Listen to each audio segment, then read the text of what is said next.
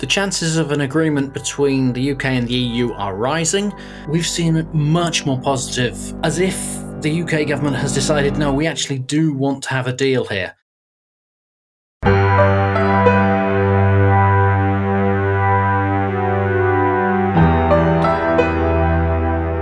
What role will trade play in the global economy of the future? Can the multilateral rules-based trading system survive? Or will nationalism and protectionism lead to a world of trade barriers and trading blocs? These are some of the questions tackled by the AIG Global Trade Series 2020, a series of podcasts brought to you by AIG in partnership with some of the world's leading centres of expertise on global trade. The series moderator is Rem Korteweg of the Klingendahl Institute. Hello and welcome to this podcast conversation on the future of UK trade policy, Brexit, and the US-UK trade negotiations. My name is Rem Korteweg. I'm a senior fellow at the Klingendahl Institute, and this podcast conversation is our next chapter in the AIG Global Trade Series 2020. I'm joined today by two excellent speakers who know everything about UK trade policy, its relationship with the European Union and with the United States. On the one end, I have Marjorie Chorlins. Marjorie is Senior Vice President for European Affairs at the U.S. Chamber of Commerce. She is also the Executive Director of the US-UK Business Council. And then I'm also joined by David Hennig. David is the UK Director at the European Centre for International Political Economy and a real trade expert. Both of you, a very warm welcome. What I was hoping to do today is to talk with you about the future of UK trade policy. The UK obviously has left the European Union, and it is now engaging on this new frontier of negotiating trade deals with its major trade partners outside of a European context. David, perhaps to start with you, why is the UK negotiating simultaneously with its two largest trading partners, the United States and the European Union? And what does it hope to achieve? The UK wants to be a global player in trade policy as soon as possible. Brexit is sold as being not a retrenchment from the world, but as UK retaking our place globally. That's got a few problems, which is to say that one of them is that with the EU, we need to avoid a cliff edge in terms of trade. So that's why we need to negotiate with the EU.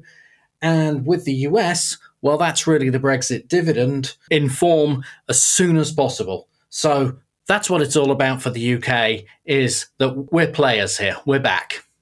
How is this viewed from the United States, Marjorie? Obviously, the US and the UK have very tight trade relations, but the UK now by itself, what are the benefits or the advantages of having the UK outside of the EU as a potential free trading FTA partner?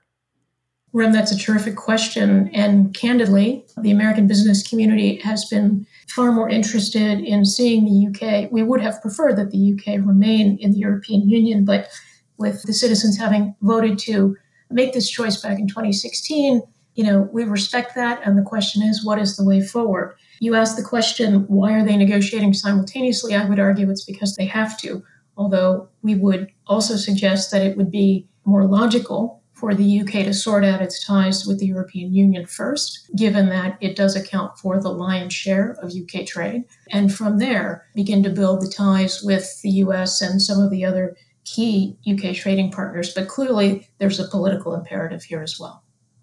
What is that political imperative specifically, David? The political imperative is showing Brexit to be a success as soon as possible. In the UK, we need to see ourselves on that stage. Nothing has prepared us to not be on the stage. Trade wasn't actually a big factor in the Brexit vote, but it was assumed that trade would carry on. It's also assumed that investment would carry on, and we don't talk so much about inward investment from the US business community or indeed from other countries such as Japan. And in part, it's that inward investment that means that an EU deal is so important to us. But if you came out of the EU as we did, and you just had an EU trade deal, that wouldn't really look like Brexit. You've really got to have something on top of it to show the UK moving forwards. Okay, well, let's look a little bit deeper at one end of that dual trade negotiation strategy, the EU end. So the Brexit talks, the UK-EU talks. We know that there won't be an extension of the transition phase beyond the 31st of December 2020, which leaves us more or less with 6 months, a little bit less, to reach an agreement. Will we see an agreement, David? The chances of an agreement between the UK and the EU are rising. The reason we say that is we spent 3 months kind of yelling at each other really at the start of negotiations. That's not uncommon in trade talks. But ever since there was a virtual summit between Prime Minister Johnson on the one hand and the EU leaders von der Leyen, Charles Michel and Sassoli on the other, we've seen much more positive mood music, as if the UK government has decided, no, we actually do want to have a deal here. Possibly coincidentally or not, we also saw a couple of weeks ago an entry into the debate from Nissan, a pretty high-profile inward investor here, quite symbolic, their plant in the northeast of England, and they said without a UK-EU deal, their plant is unsustainable. I think that might have something to do with the better mood music we've seen. Do you share that assessment, Marjorie? Do you think that there's equally that larger chance of a deal emerging these days? I think David's right. I do think since the virtual conversation between the UK and EU leaders, there has been more positive talk. I think the question is what happens when you really get down to the brass tacks. Now, there was an article in today's Financial Times talking about the EU potentially showing some flexibility, in particular on the so-called level playing field commitments. This is an interesting question because I'm not sure. Well, it depends on who you talk to, how much flexibility there really is. But I do think there is a desire to try to come to some sort of an agreement. The question is whether they can effectively do that by October, which is, I think, when they'd need to do it in order to have a deal in place by the end of the year. This would be record time. Let's face it, this is record time for a trade agreement. There's a huge amount of detail to go through, and that does put some problems in the way. There's not time really to work through all the issues in turn and do them in the way you would do in a normal trade negotiation. That means a lot of decisions have to be made very quickly, and I don't think either the UK or the EU are used to making so many decisions so quickly, and that's a real risk for the negotiations for the next 3-4 months. What is that risk exactly? Is that we only get a deal on the broad stroke issues, or that a number of areas are just not negotiated on? In other words, what is the type of deal that we would then be potentially looking at? I think the risk I see is that the UK in particular just won't accept areas of detail that the EU put forward, and that puts at risk the whole deal. What's really got to happen here is the UK is going to have to accept large chunks of EU proposed text, because after all, the EU is the one with the precedent here. The UK is new to this game. That's a big ask for the UK to do. There's all manner of flashpoints that could come up in negotiating that detail. The UK has to concede in a lot of areas. We're not used to conceding. And I think the big point here on the UK side is the next 4 months is when we would put it in the UK, the rubber hits the road. Are we going to be able to make those decisions that we have to make in the real world? We have to put away this idea of having your cake and eating it, as the current Prime Minister said in a previous incarnation, and actually make some decisions which are painful and involve us not getting what we want. It also raises the specter, David, that we won't have a conclusion to Brexit by the end of the year, that there will be a lot of loose ends. And do you think it will be actually over on the 31st of December? I think the form of international negotiations these days is that they're never really over. There are so many individual subject areas and agreements, so many rules and regulations, so much constant dialogue, whether that's on data or financial services equivalents, regulatory equivalents, UK alignment with European regulatory bodies. There are so many issues to go through. No, not all of them will be resolved. At best, you put a framework in place whereby over time you can carry on looking at some of these issues, but what you are going to get, therefore, is a big change in UK trading relations as from the end of this year. That cannot be escaped. We are leaving the single market and the customs union. A free trade agreement will not cover all the areas that we have been used to having. Marjorie, from a US perspective, say we end up with something akin to what David is describing, kind of a limited EU-UK free trade agreement. That obviously also impacts the way in which US exporters and investors look at both the EU and the UK market. What are the things that you're watching for in that agreement as it potentially emerges? Well, here again, I'm happy to agree with David because I think that we're not likely to see a comprehensive agreement by the end of the year. But from the American company's perspective, look, a lot of companies invested in the UK as a jumping off point to gain access to the single market. And the fact that they're going to lose that at the end of the year, which indeed I think they will, there is concern. There needs to be at least a minimum of rules in place and plans in place to allow for continued, as seamless as possible, flows of trade in goods and services. So the question is how much can actually get done and how much has to be set aside for follow-on conversations. Marjorie, I've heard some talk that US investors in the UK could decide that actually with the UK leaving the single market, they could decide they don't need a European base at all and they would try and do most of their operations from the US. Do you see that as a realistic possibility? You know, my members haven't really indicated that I wouldn't say there's a general trend in that direction. We do know what we have seen in the last couple of years, obviously, is some sectors setting up more of a presence on the continent in order to be able to serve that market. Clearly, there is sort of political pressure back in Washington to try to reshore manufacturing and things like that. I'm not seeing a tremendous rush back to the U.S. by exporters and investors. And is that because they're kind of waiting to see what emerges from a deal? Or is that because they're just not that worried about the impact of the Brexit talks? Oh, they're very worried about the impact of the Brexit talks. But look, practically speaking, companies try to locate as close to their customers as possible.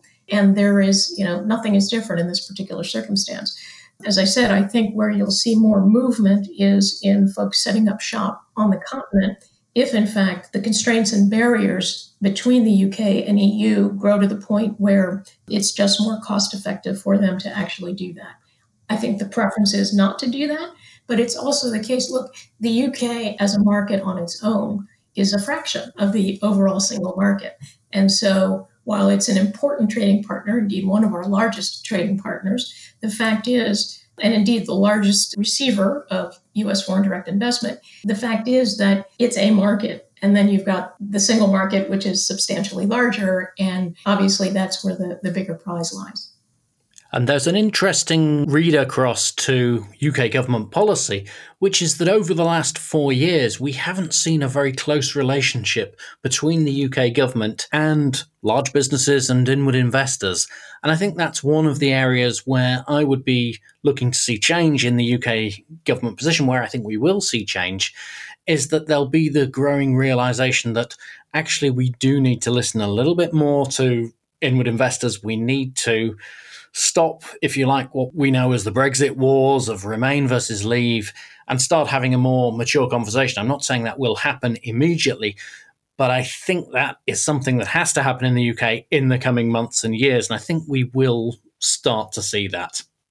I hope you're right about that, David. In fact, that's one of the reasons why the Chamber set up the US-UK Business Council a couple of years ago. It was to provide that platform for investors and exporters to be able to communicate effectively with British officials and European officials and so on. Practically speaking, I would say that it's been a mixed bag in terms of government engagement with American exporters and investors. I mean, on the one hand, they seem to be open to inputs. Indeed, we've been able to respond to consultations freely and so on. But practically speaking, when it comes to coming back and testing ideas about what is commercially viable and what is practical, there hasn't been as much engagement. Now, as you say, part of that may be just that they're doing this for the first time in a long time. And so the whole idea of engaging stakeholders is perhaps something that they're just going to need to get into a better rhythm of. But I do hope you're right that we'll see more of that engagement going forward. Let's shift the discussion a little bit to that second leg of the UK's two-pronged approach, which is the US-UK trade talks. Now, it's interesting that before the pandemic struck, when we were still going physically to conferences, there was an event in the World Economic Forum in Davos where the then Chancellor of the Exchequer, Sajid Javid, said very clearly that the primary focus of UK trade policy was to get a deal with the EU.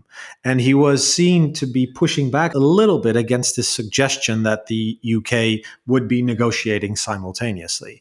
We are where we are today, and indeed there are simultaneous negotiations taking place. And it leads me to wonder what the UK can get out of its negotiations with the US. But perhaps starting with you first, Marjorie, what does the US actually expect to get out of a deal with the UK? Well, I think I can tell you from a US business perspective, we're looking for a comprehensive deal that addresses all of the issues that you would typically encapsulate in a trade agreement. Practically speaking, though, as I said a minute ago, the idea of negotiating with the US when you haven't actually sorted out your relationship with your largest trading partner is a bit curious to us. But we are where we are. We're seeing these negotiations go forward. And so for us, the important thing is to make sure that negotiators on both sides understand what US private sector priorities are. I think it will be difficult to address some of these issues, obviously, because they do tie into how close the UK will remain aligned with the EU, especially on certain regulatory issues. But we are where we are, as you said, and so we're going to take it forward as best we can, pushing for a comprehensive deal. A mini deal isn't something that's necessarily desirable for us. But again, we really want to see where the UK-EU negotiations end up. That's interesting. It's because you say a mini deal is not necessarily desirable. What does that look like from a UK angle, David? Because it seems that here the politics play a little bit more prominently.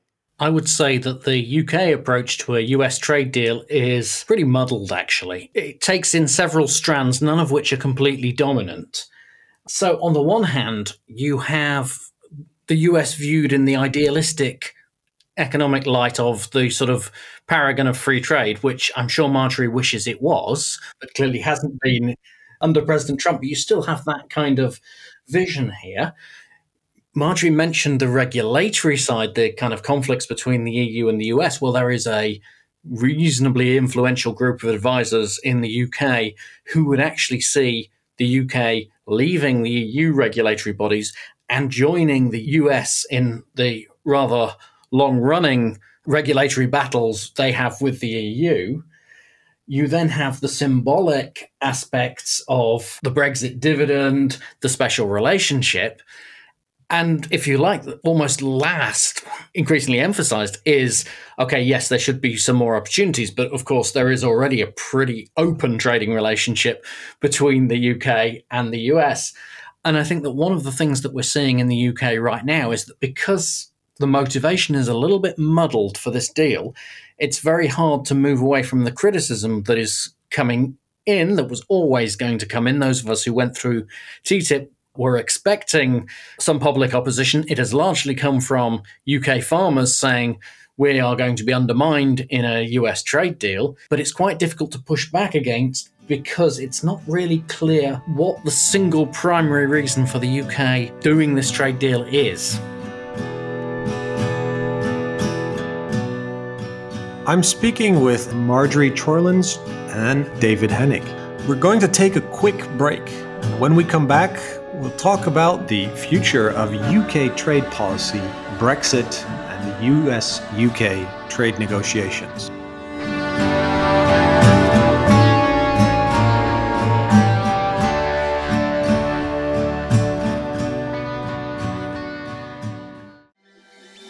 At a time when the multilateral rules-based order is under threat, conversations about global trade and its contribution to prosperity have never been more important. If you'd like to listen to more podcasts on global trade, search AIG Global Trade Series 2020. This series of podcasts is brought to you by AIG, the International Institute of Economic Law at Georgetown Law School, Chatham House, the Klingendahl Institute, the Jacques Delors Institute, the Lee Kuan Yew School of Public Policy at the National University of Singapore, and the International Chamber of Commerce, UK and France. The Bertelsmann Stiftung is knowledge partner of the series.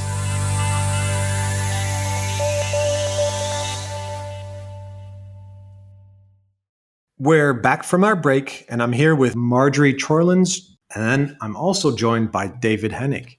Marjorie said that US trade with the UK is a fraction of the US's trade with the broader single market. The UK exports 3 times more to the EU than it does to the US. Why are we then talking about a US-UK trade deal?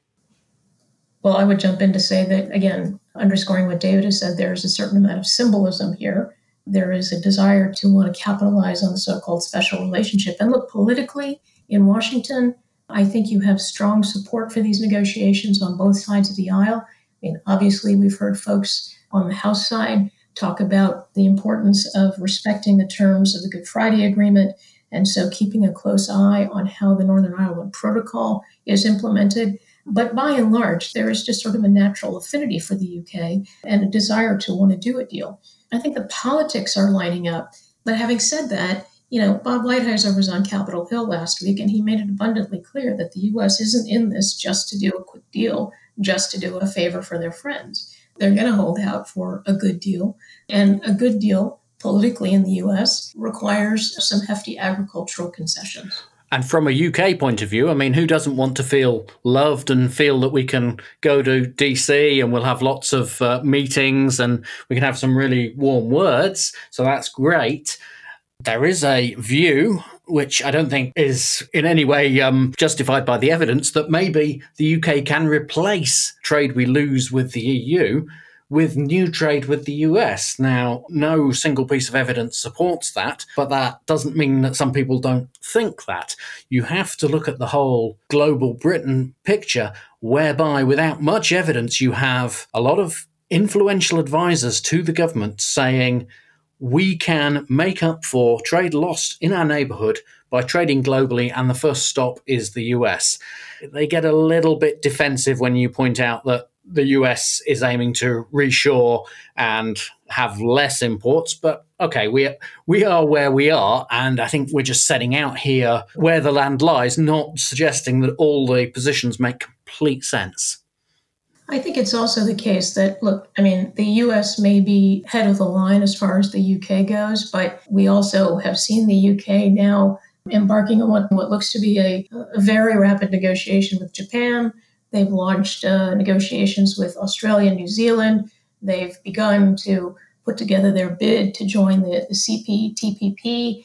I think in terms of the drive for global Britain, they're clearly reaching out in a number of directions. And while I still don't think that even that combination would come close to making up for whatever trade loss they might experience with Europe, nonetheless, that is the track they're on.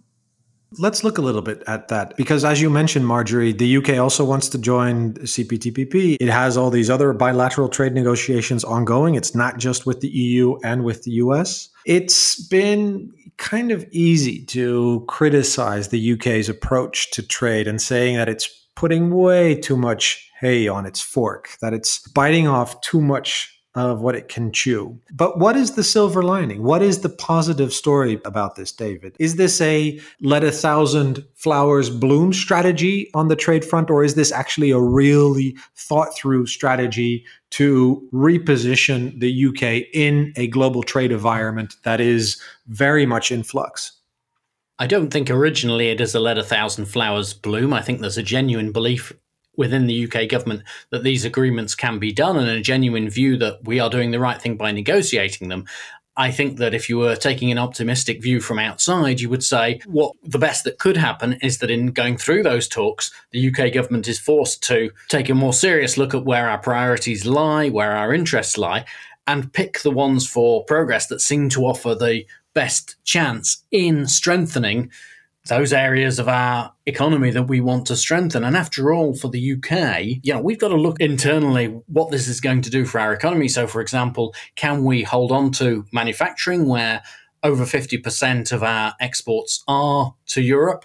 Can we grow our services trade globally, which seems more likely. In services, only 40% of our exports are to Europe, so we're doing better there. Can we find a way in which we protect or slightly grow, or perhaps just slightly lose a little bit of manufacturing, grow services, and find that actually Brexit, we confound the critics and we hold at least the economy that we've already got? That's a tough ask, but you could look at it and say, look, we're setting off down this path. We're not quite sure where we're going to on this path, but we're setting off. We'll deal with these problems as they arise. We won't have a big master plan to start with. We'll just see where we get to. It's kind of quite a British approach to things, possibly. It's also potentially a recipe for disaster. Having said that, I do think, look, everybody surmised that when the UK made its decision, when the referendum result came in, there would be a dramatic adverse impact on the British economy. And that didn't really materialize over the course of the last few years. Now, obviously, the situation has changed pretty dramatically for all of us. But I do think that probably contributes to this sense that we are going to see where this takes us. We have sort of a general notion of where we want to go. I do believe a lot of that is politically motivated. And frankly, I just think practically speaking, the Brits didn't have to negotiate a trade agreement for 40 plus years. When we first started going as the council to visit with British officials in 2017, when DIT was just stood up, there was nobody on the staff, right? I mean, I realize now there are a couple of thousand people there, and they do have some experienced negotiators among them. But practically speaking, they're starting out from a tougher position, from a less well-developed position. Oh, definitely. I'm trying to think of what the best case could be. I definitely agree that there could be a worst case to this, that basically we sign a lot of deals quickly that really do little for our economy or actually potentially have negative impacts. And we go backwards. I guess what we're trying to do, in some ways, the experts who are looking at the UK, is try to paint an optimistic picture so that we're not just negative about the UK's prospects. Okay, we are where we are. Let's see if we can head off down a relatively better path rather than a worse one. There is a possibility. Let's not all be doom and gloom, but there is definitely a considerable risk. Yeah, and I think, look, the American business community has gone from an initial period of serious denial and a sense of, golly, maybe they'll change their minds, and moved pretty rapidly to a place of acceptance and planning for what could come next. So I think there is a hope on the part of the business community that indeed that the British will find a way forward in these various negotiations that will allow for continued free flows of goods and services and data and people and investment. And that's where the focus is. And they also are continuously updating their contingency planning to take into account the possibility that those things may not happen. It's fascinating to watch the debate about UK trade policy from outside the UK. A question for you, David, which is the domestic element of this. The UK is now struggling with these questions about whether to follow US food safety standards or whether to continue with EU food safety standards. It's almost a trade-off between chlorinated chicken versus level playing field guarantees that the EU is trying to impose on the UK. How does this impact the domestic debate about trade? Because trade negotiations, we all know this, we've all gone through TTIP, they bring out sensitivities as well, because trade negotiations are tough. They're not, as Marjorie rightly said, they're not favors that you're doing to the other side. So how does this, in this critical moment in the UK's trade history, how does that impact domestic perceptions of trade? We will know a lot more in 6 months' time, is the simple and glib answer. It is just starting now. One of the reasons why many of us who had gone through TTIP did not want to negotiate a trade deal with the US was because we were worried it would adversely impact the UK's overall trade agenda. It would reduce the support for trade. It would increase the support for protectionism. Arguably, some of that is happening. But what we will see in the next 6 months is the government having to make decisions. So it has to make the decision, do we want any kind of quick deal or a deal signed with the US in the next 6 months, if that is even possible, if the US are up for it. We will see what kind of decisions are made with the EU. Those two, you either make decisions to accept various things and to go quickly, or you make decisions to pause. You reflect the domestic debate that is going on. We've already mentioned about manufacturing. We've mentioned about farmers. Other issues could yet come to play. Animal welfare is starting to come to play. We're a great nation of animal lovers. So we look at those things, and this is what is going to happen in the next 6 months for the UK. Decision time, and also time to leave behind a vision of the world that was constructed to support Brexit, in which the UK could kind of bestride the world and global Britain would be a great new thing, into here are some trade-offs and decisions you have to make. Which way are you going to turn? And how do you see that, Marjorie? I mean, do you see echoes of the UK's domestic debate in the US at the moment, or vice versa? I'm curious.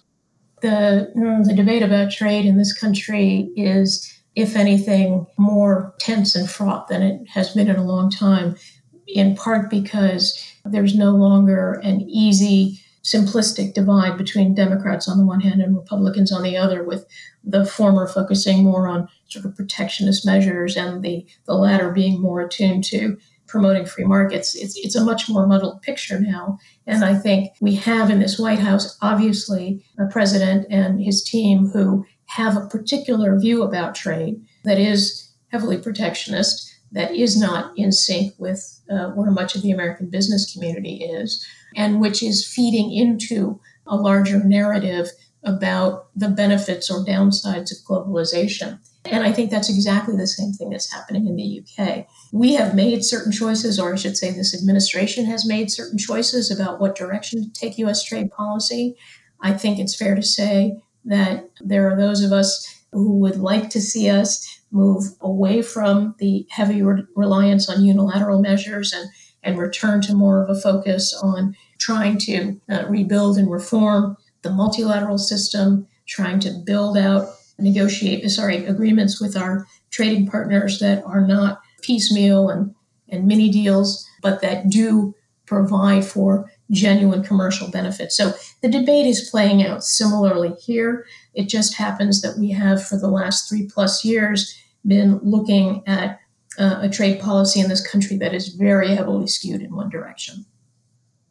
In the EU, we have a debate about trade as well, of course. And one of our earlier podcasts, we spent looking at the future of the EU's trade policy. So I'm not going to get into that here. But what I find a fascinating question is, traditionally, the UK played this role of being a bridge between the United States and the European Union. The diplomatic front, in terms of security relations, in terms of foreign policy and in diplomacy, it's easy to look at the US, UK, EU trade triangle as a tug of war. Say a tug of war between the EU on the one side and the US on the other side, and the UK somewhere in the middle. But is there a positive spin? And perhaps I'm being much too optimistic, but is there a positive way to look at this, that if the UK emerges out of this successfully, it can actually try to function as that bridge again in trade terms of trying to connect a US-focused trade approach and an EU-focused trade approach? Or is that just me in the Magic Kingdom thinking about unicorns? I have the scars from trying to act as a bridge at one point during TTIP talks.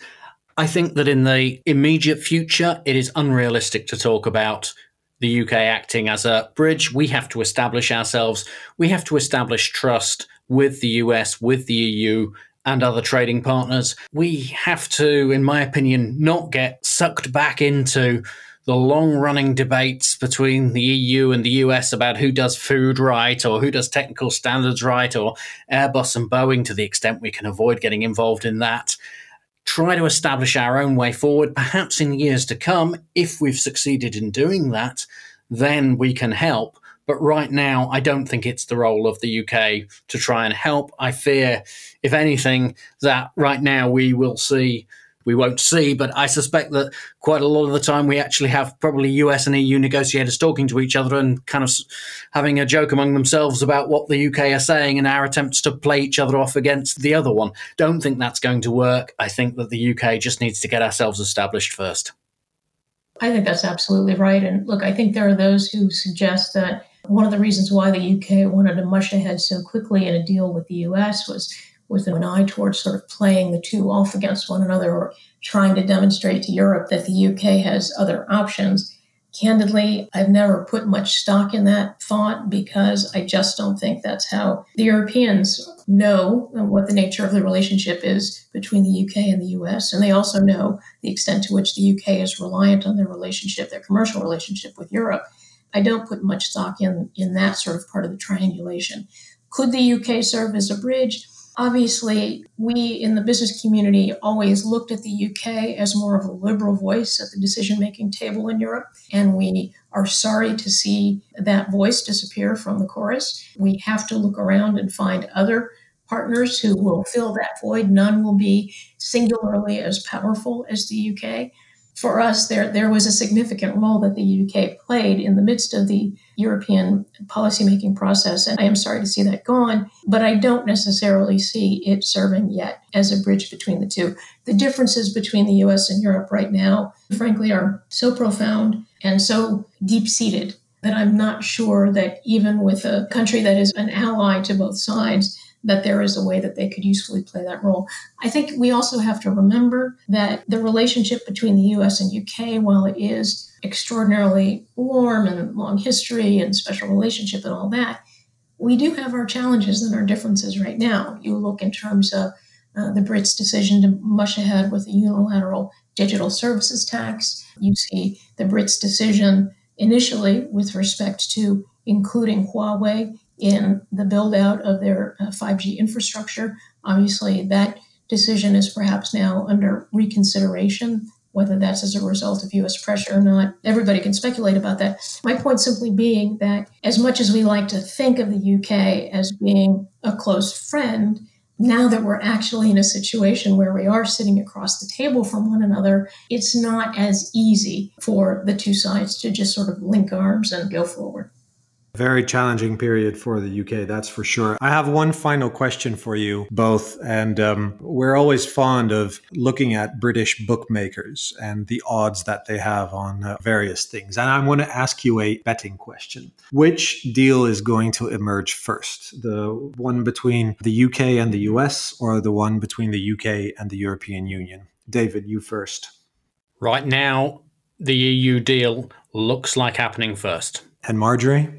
I agree, although it's an open question what either of those deals looks like. Absolutely. And because of that, Brexit is certainly going to keep many of us occupied for the weeks and months. And if David is correct, for perhaps even longer than that in the near future. With that, Marjorie Chorlins, David Hennig, I want to thank you very much for spending some time with me this afternoon to talk about the UK's role in the global trading landscape, its relations with the United States, with the European Union, and the multitude of trade negotiations that it is currently undergoing. Marjorie Chorlins, Senior Vice President for European Affairs at the US Chamber of Commerce and Executive Director of the US-UK Business Council, and David Hennig, UK Director at the European Centre for International Political Economy. Thank you very much. Thank you. Thank you.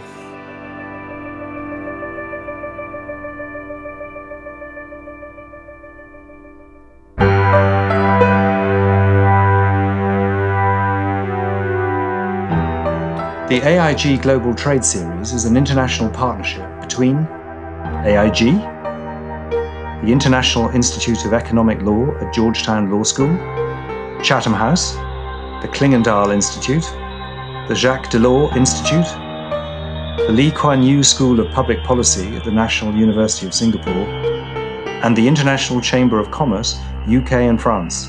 The Bertelsmann Stiftung is knowledge partner of the series. To access articles and interviews from partners in the Global Trade Series and to listen to more podcasts on global trade, search AIG Global Trade Series 2020.